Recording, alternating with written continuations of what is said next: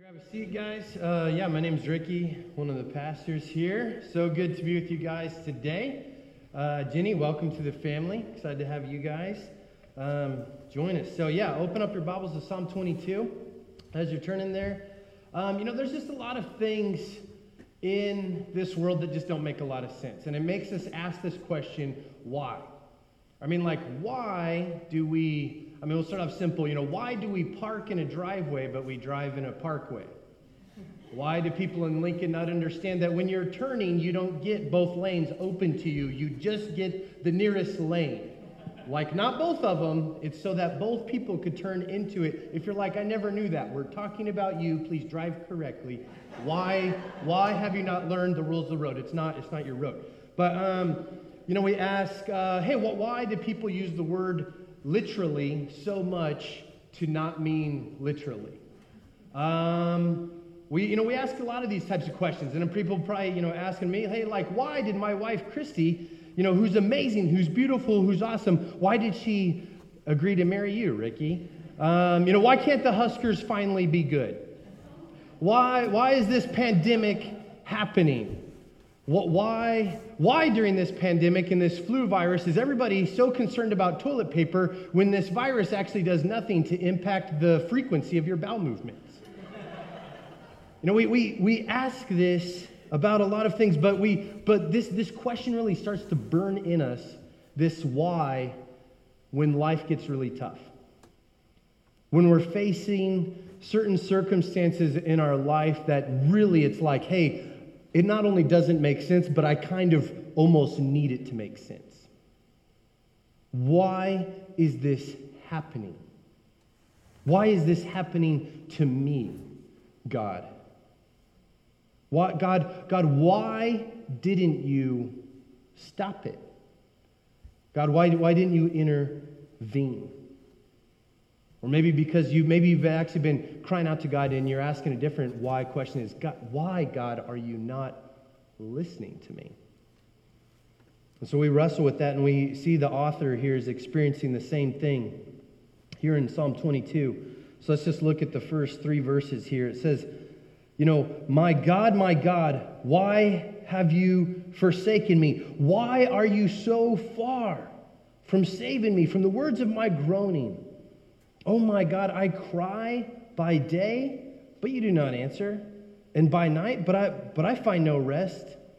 And so we see this David, he's just crying out in despair, utter frustration, anguish. And this psalm starts off really hot, right out of the gate. Just, my God, why have you forsaken me, God? Why, when I cry out to you, are my words so far from you? And he just comes to God with these questions. Why haven't you done anything about it? Why are you so far from saving me? And he just feels that God has distanced himself from him. That God has deserted him. That God is just basically paying him no attention.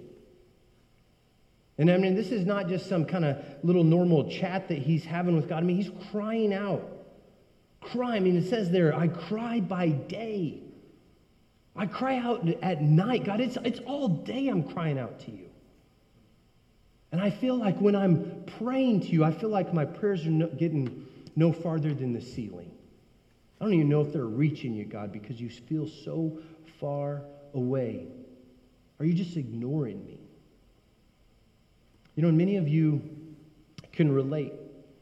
I think at one point or time or another, we kind of feel this anguish, this despair in us. Maybe it's because, God, why did you allow this to happen? God, why did you allow someone who's a great person, who I love, who they love you, why did they get cancer? God, why did either we or someone I know have that miscarriage? God, you could have stopped it. God, why didn't you? Why is this happening? And the things that you've been crying out to God, they're probably good things. And that even makes you more frustrated. God, these are good things. Don't you want to see this happen too? So then why aren't you answering? God, don't you want that person to be healed? God, don't you want us to have a family? God, don't you want me to be in a good relationship? Why, God? You ask God to help you, and you cry out to him, and just nothing happens. And you're just in despair. And even, so here David's just crying out to God. And even in the next chapter, verse 23, or chapter 23, verse 4, David says something else. He says, even though I walk through the valley of the shadow of death, I will fear no evil, for you are with me. Man, that sounds awesome in chapter 23. But here in chapter 22, he's like, I don't believe that. Man, I am in the valley of the shadow of death, and I feel like you're nowhere to be found. It doesn't feel like 23, chapter 23, verse 4 is even true right now. Where are you, God? And he just feels God's nowhere around. But the only thing that actually seems to be close, God's far away. It doesn't feel like God's anywhere near him, but guess who is close? Look at verse 6. Verse 6, it says, but I am a worm and not a man, scorned by mankind. I'm scorned by the people and despised by the people. All who see me mock me. They make mouths at me. They wag their heads. And then this is what this crowd, these people are saying. They're saying, he trusts in the Lord. Let God deliver him. Let God, let him rescue him, for he delights in him. Hey, God, you're nowhere to be found. It feels like you're far away, but guess who does feel close to me? All these people that despise me. All these people that are mocking me. And in verse 16, it says that they encircle him. Verse 12, it says that they encompass him. And here's the thing. All these people that are around David, they're watching what's happening. And they're watching David depend on the Lord. They're watching David trust in God. And that's actually what's spurring them on to mock him. Man, look, he's crying out to God, and God's not answering him. Man, you're trusting in God. Doesn't seem like God's doing anything. We have, as part of just kind of like the City Light family of churches, we have a pastor's thread. And in there's a couple of people from Council Bluffs, Iowa, and they sometimes will kind of mock us for being Husker fans. And they'll say some things and stuff like that, and it's pretty annoying. And it's tough because you're like, hey, what am I going to say back? Haha, you live in Iowa. It's just like, you're like, yep, you beat us again. Boink. There's really nothing to say. And it's kind of frustrating, it stings because it's like, hey, man, that's my team. And hey, you are beating us, and that's frustrating. It's one thing to be mocked for your sports team, but it's another thing to be mocked for your God. And it's not because of these questions like, oh, hey, I don't understand, how could God do this? Or how could God create the universe? Or all those things. It's not these questions. It's this mockery of, man, you're trusting in God. You're leaning into God, and your God doesn't seem to be showing up. And they're just mocking him. And then, in verse 14, David just continues to talk about just how he feels in despair. In verse 14, it says, I'm poured out like water. Man, I'm just like spread out. I can't even gather myself. I don't even know what to do. And then he says, man, my heart is like wax. My strength is dried up. Man, I don't even know what to think right now. I just feel lost. He says that my joints are out of sync. I don't even have the strength to really defend myself. I'm just melting away. I have no energy. I'm just broken. And then he says that, man, my tongue is sticking to the roof of my mouth. Verse 17, I count all my bones. They stare and they gloat over me. And in verse 18, it says, man, they divide my garments among them. And for my clothing, they're casting lots. You know, when we're talking about that, you know, they're basically, all these people are around me and they're just waiting for me to die. It reminded me of this movie, The Three Amigos, when the three amigos come to, you know, face the infamous El Guapo, and one little kid comes up to one of the amigos and he says, hey, can I have your watch when you are dead? You know, that's kind of like what's going on here. They're like, hey, this guy's about to die. I got his watch. I got his wallet. Man, I'm calling dibs on his iPhone. God, you're far away. And the only people that are around me, they're not here to encourage me. They're not here to help me. They're here to just wait for me to die and grab my stuff. It's a really tough, I mean, he's just saying, man, God, I'm down. I'm out for the count. I can't pick myself up from the mat. I'm about to die. It's just, gosh, I don't even know what to do here. And you know, there's a couple of, you know, things I just want us to see from this text. What we see here in the passage is one, I mean, we've talked about this as we've gone through the Psalms, but just to hit it again, we can be honest to God. We can go to him with everything. There is this no like, hey, you need to filter, you know, and kind of Photoshop yourself when you go to God. And this is very raw, honest conversation, prayer, crying out to God. We could do the same thing. And you know, the other thing is that God understands us. God can relate. I think many times we feel like God is just pretty distant. God, you know, you're just kind of over there. I don't know where over there is, heaven or just over there. Definitely not over there in Iowa, but you're over there somewhere. You know, God, and we just think that when we pray to God, God, hopefully, if I explain it to you well enough, you might understand. But God, I really just don't think you're getting what I'm going through. I mean, one of the things I love about this passage is that this passage even just kind of goes back and forth. You know, there's this moment of anguish, of just despair, and then it's like David's going to God for hope. Man, you used to do this, you used to do that. Hey, you've been with me. And then it goes back to despair, and then it comes back to hope. Isn't that just like real life? I mean, you have those, right? You have a day where you're just like, man, I feel lost. And then the next day you're like, man, I feel like I can trust in God again. You know, it's day to day, week to week. You have your good moments, you have your bad moments. These moments where you're just leaning into God, trusting him, and these moments where you're just like, I don't even want to talk to God. Right? And I just love that. It just shows us, hey, this is real life. It's real. God understands. But I want us to see more than that. You know, maybe we get it that God, he understands us and he kind of knows because, well, God knows everything. But it's not just that God knows these things, but God has experienced these things. I mean, Jesus is the one that cries out from the cross, my God, why have you forsaken me? Jesus was the one that was mocked by his enemies. I mean, in Matthew 27, it says they mock him as King of the Jews. You want to talk about being mocked? Jesus came to save them, and yet they're the ones mocking him. You know, they say out to him, man, Jesus saved others. Can he not save himself? He's the King of Israel. Then let him come down from the cross. He's trusted in God. Where is God to deliver him now?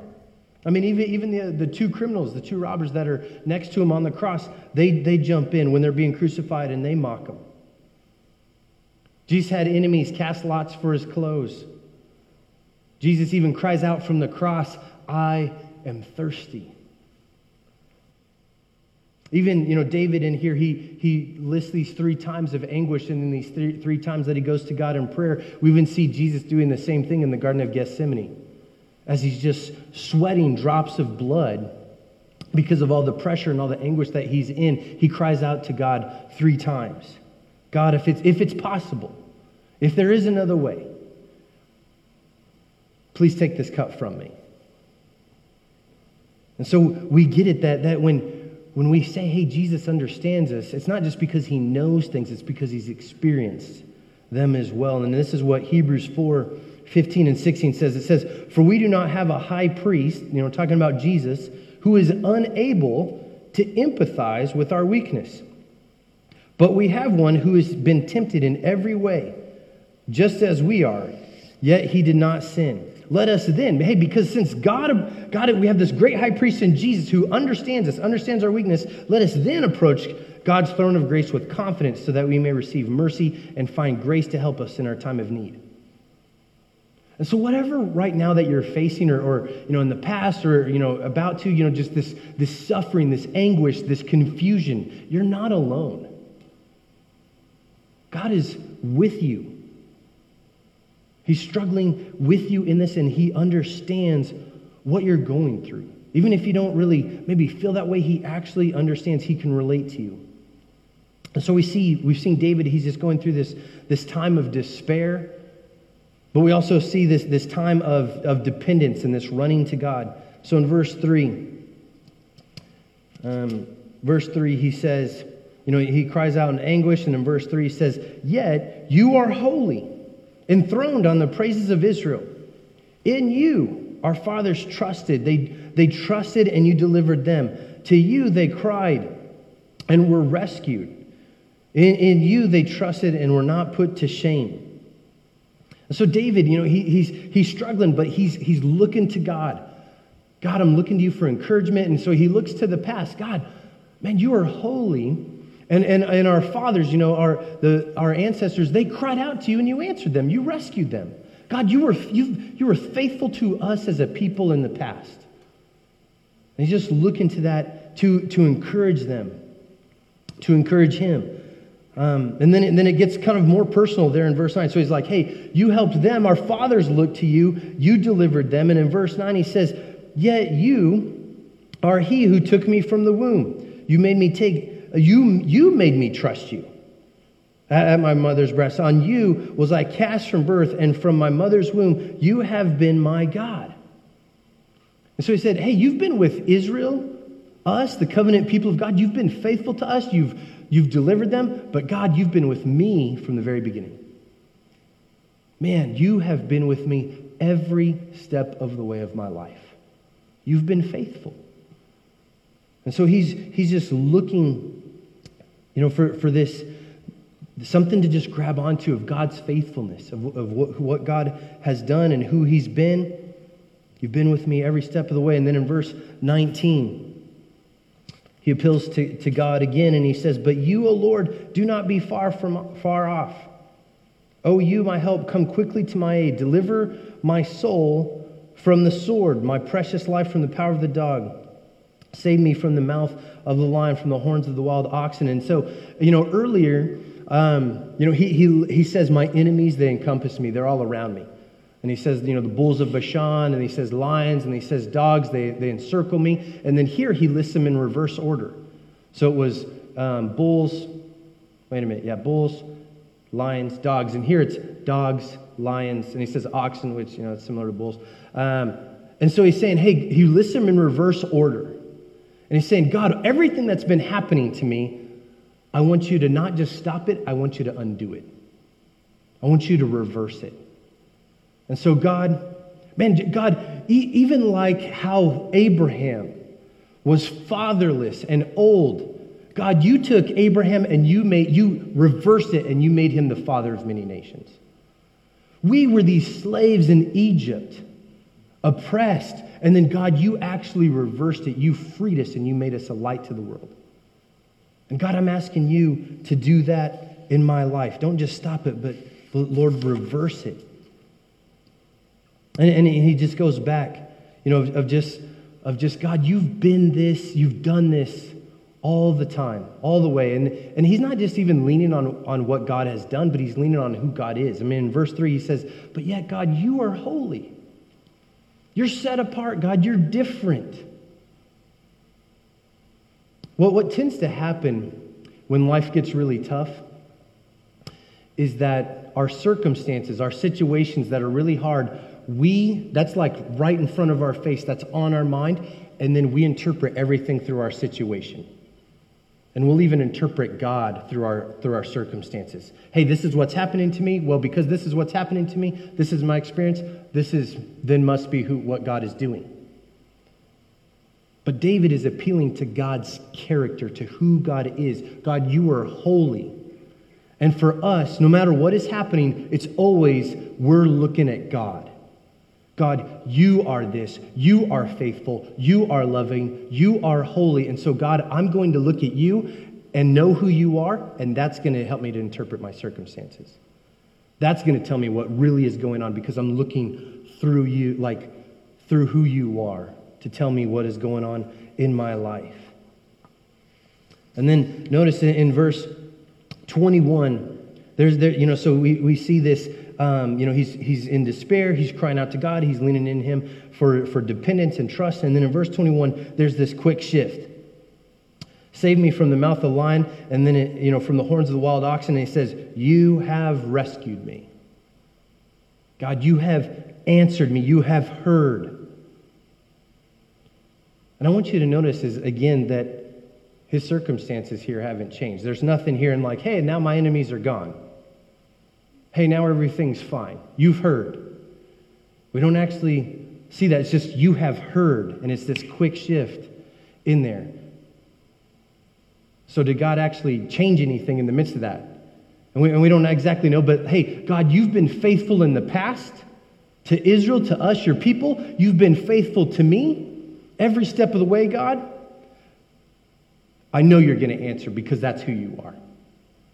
You've answered us in the past. You've answered me. You've been faithful. You will certainly be faithful in the future. And he's just leaning into who God is. And because of all that, because God's going to answer, God's going to deliver, God's going to be faithful. And then he just goes on. I will, verse 22, he says, I will tell of your name to my brothers, to the congregation. All offspring, glorify him. He's asking other people to join him in proclaiming who God is.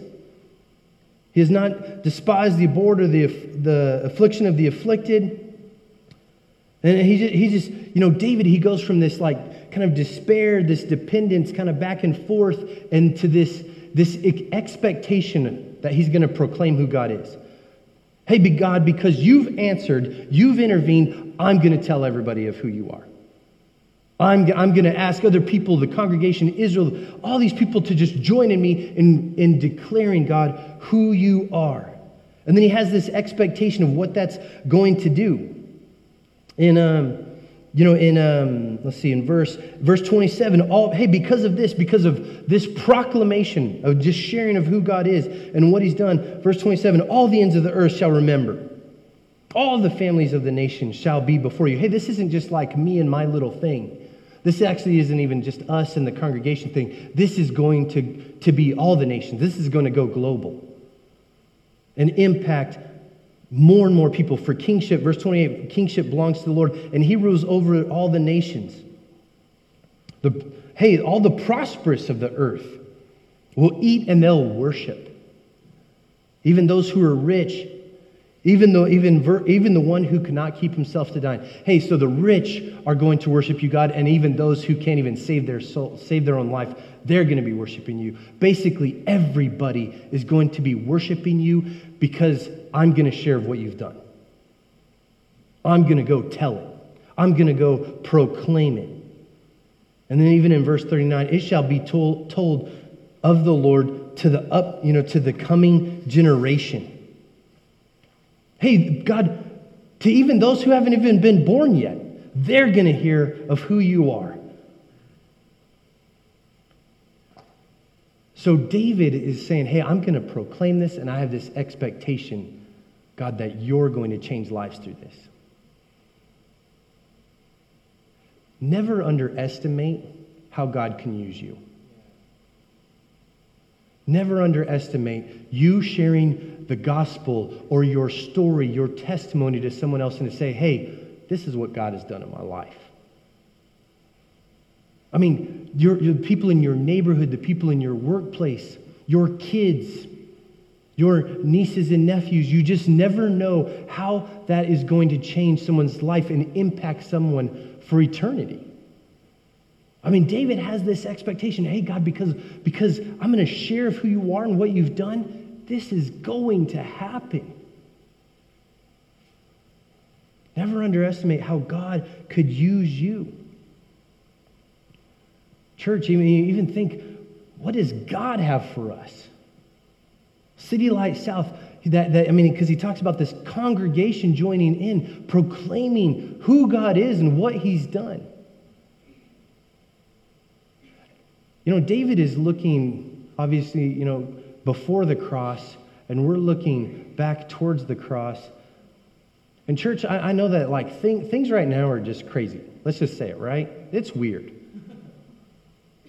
But there's one thing that is constant in all of this. And that is the gospel of Jesus Christ. And so for us as a church, for you as a follower of Jesus, what is the message that we proclaim? It is always on the tip of our tongue because it is just so beautiful. It is the gospel. We are people that are moved by the gospel. We are people that are shaped by the gospel. We are people that are motivated by the gospel because we are people that are saved by the gospel. All of these things that are going out there, are crazy. But here's the good news. We know what will ultimately bring healing and solve it all is Jesus. Jesus changes hearts. Jesus heals lives. Jesus awakens people. And so for us, I want us to be so excited more than ever that, hey, this is the message that we're going to speak. It is that Jesus has come into this world to save sinners. That's even why Paul says, we proclaim Christ crucified. That is what should excite us more than anything because, hey, the ultimate answer, God has given it to us in Jesus Christ. He's the one that can change this world more than anything because at the bottom of just all of these things, whatever it is out there, it's a sin problem. And the only one who can save us from sin, the only one who can change us from sin and free us from the presence and power of sin is Jesus. So let us cling to, let's proclaim that message. Let's proclaim what Jesus has done, that he died on the cross, that he rose again, and that he's changed us, that he saved us. God can use that in just beautiful ways.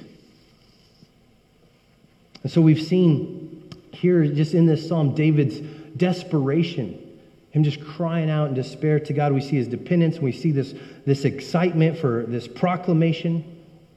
But ultimately, this psalm is not about David. There is actually no event in David's life that can account for all of this.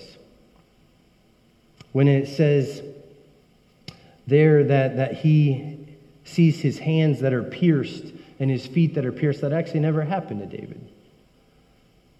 And for us, that seems very clear. That's talking about crucifixion, which actually wasn't even invented yet at the time of David. That's not a Jewish invention. That's a Roman invention that was hundreds of years later.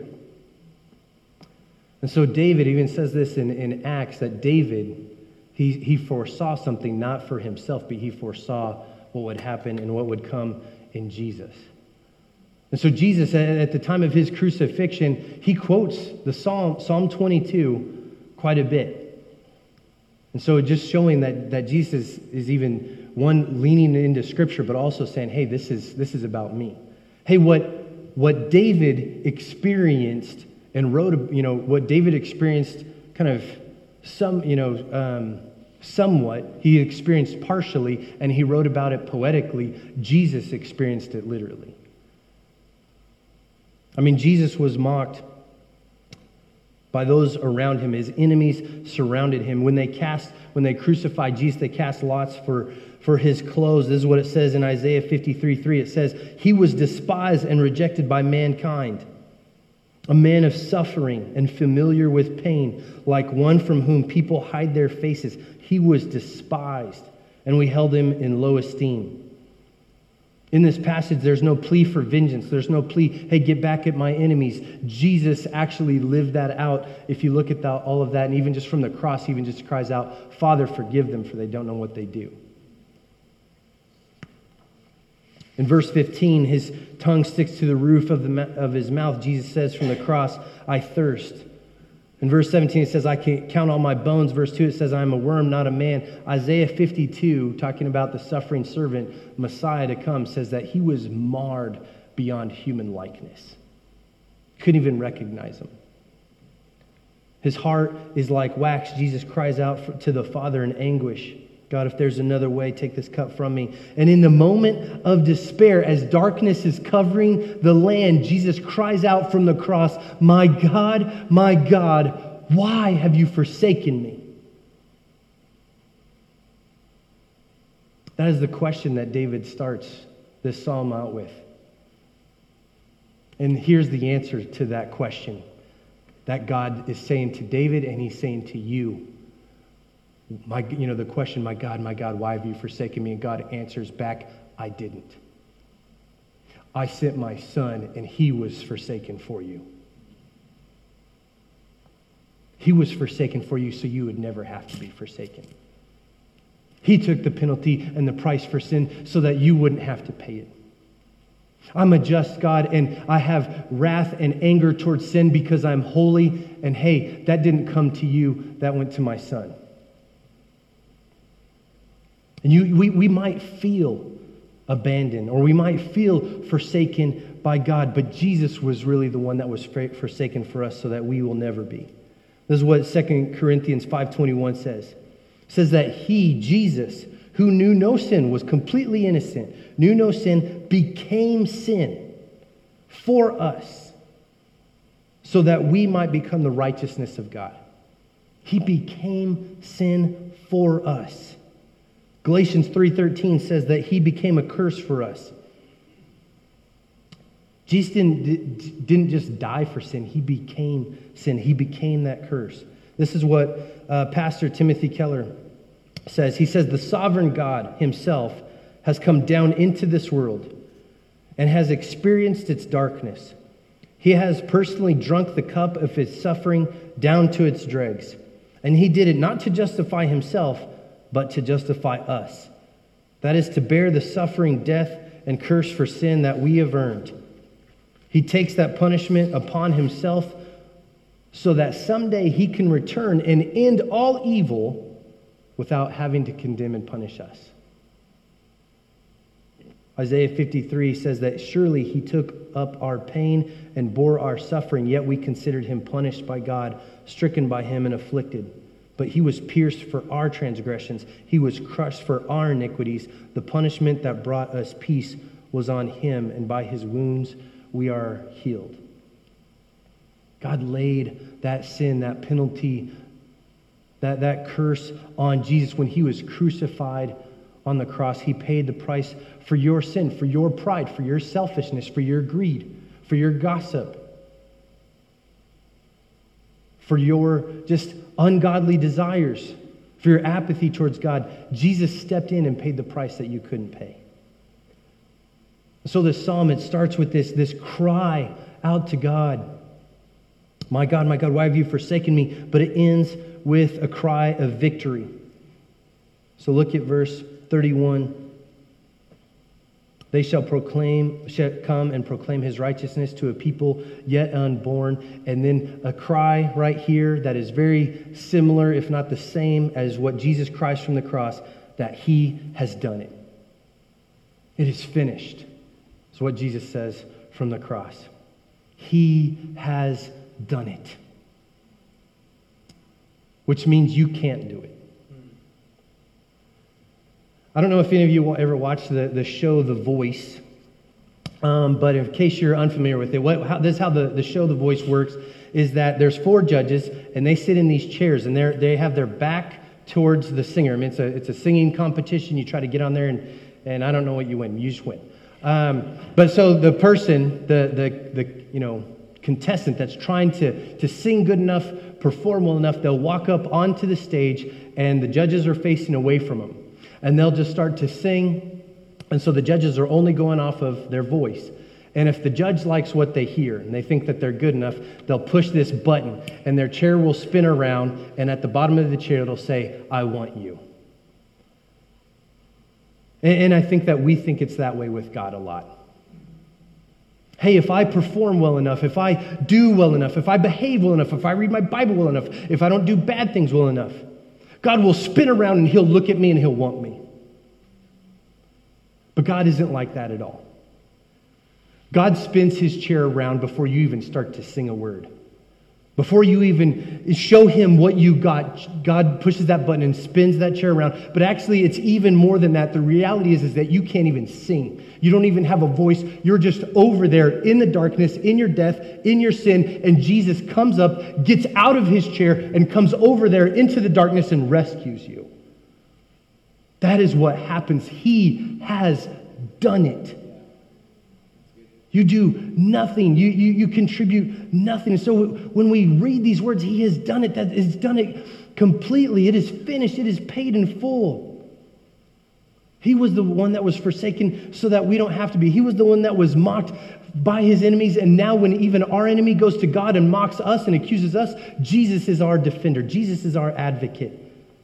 He's the one that was undone, that separation between us and God, because he took on our sin and gave us his righteousness totally by his love, totally by his grace. And so you can't save yourself from your sin. You can't earn your way to God. You don't chip in. You don't help make yourself more forgivable or anything like that. We do nothing because Jesus has done everything. He has done it. Let's pray. Heavenly Father, God, Lord,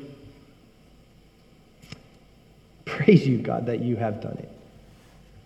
Praise you, God, that you did something that we can never do for ourselves. And Lord, I pray for anybody out there today that just, even in this room, listening online, if there's somebody that just doesn't know you, God, I pray, Lord, that they will turn to you now and just see that they can be forgiven, that they can have this relationship with you, that they can be made right with God, totally because you have done it for us, God. So, Lord, I pray that you would just draw them to yourself, Lord, and that they would turn to you in faith.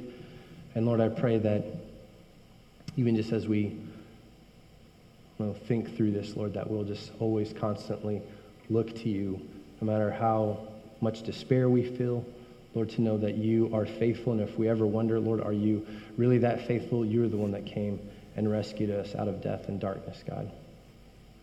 You're always faithful. We ask this in your name. Amen.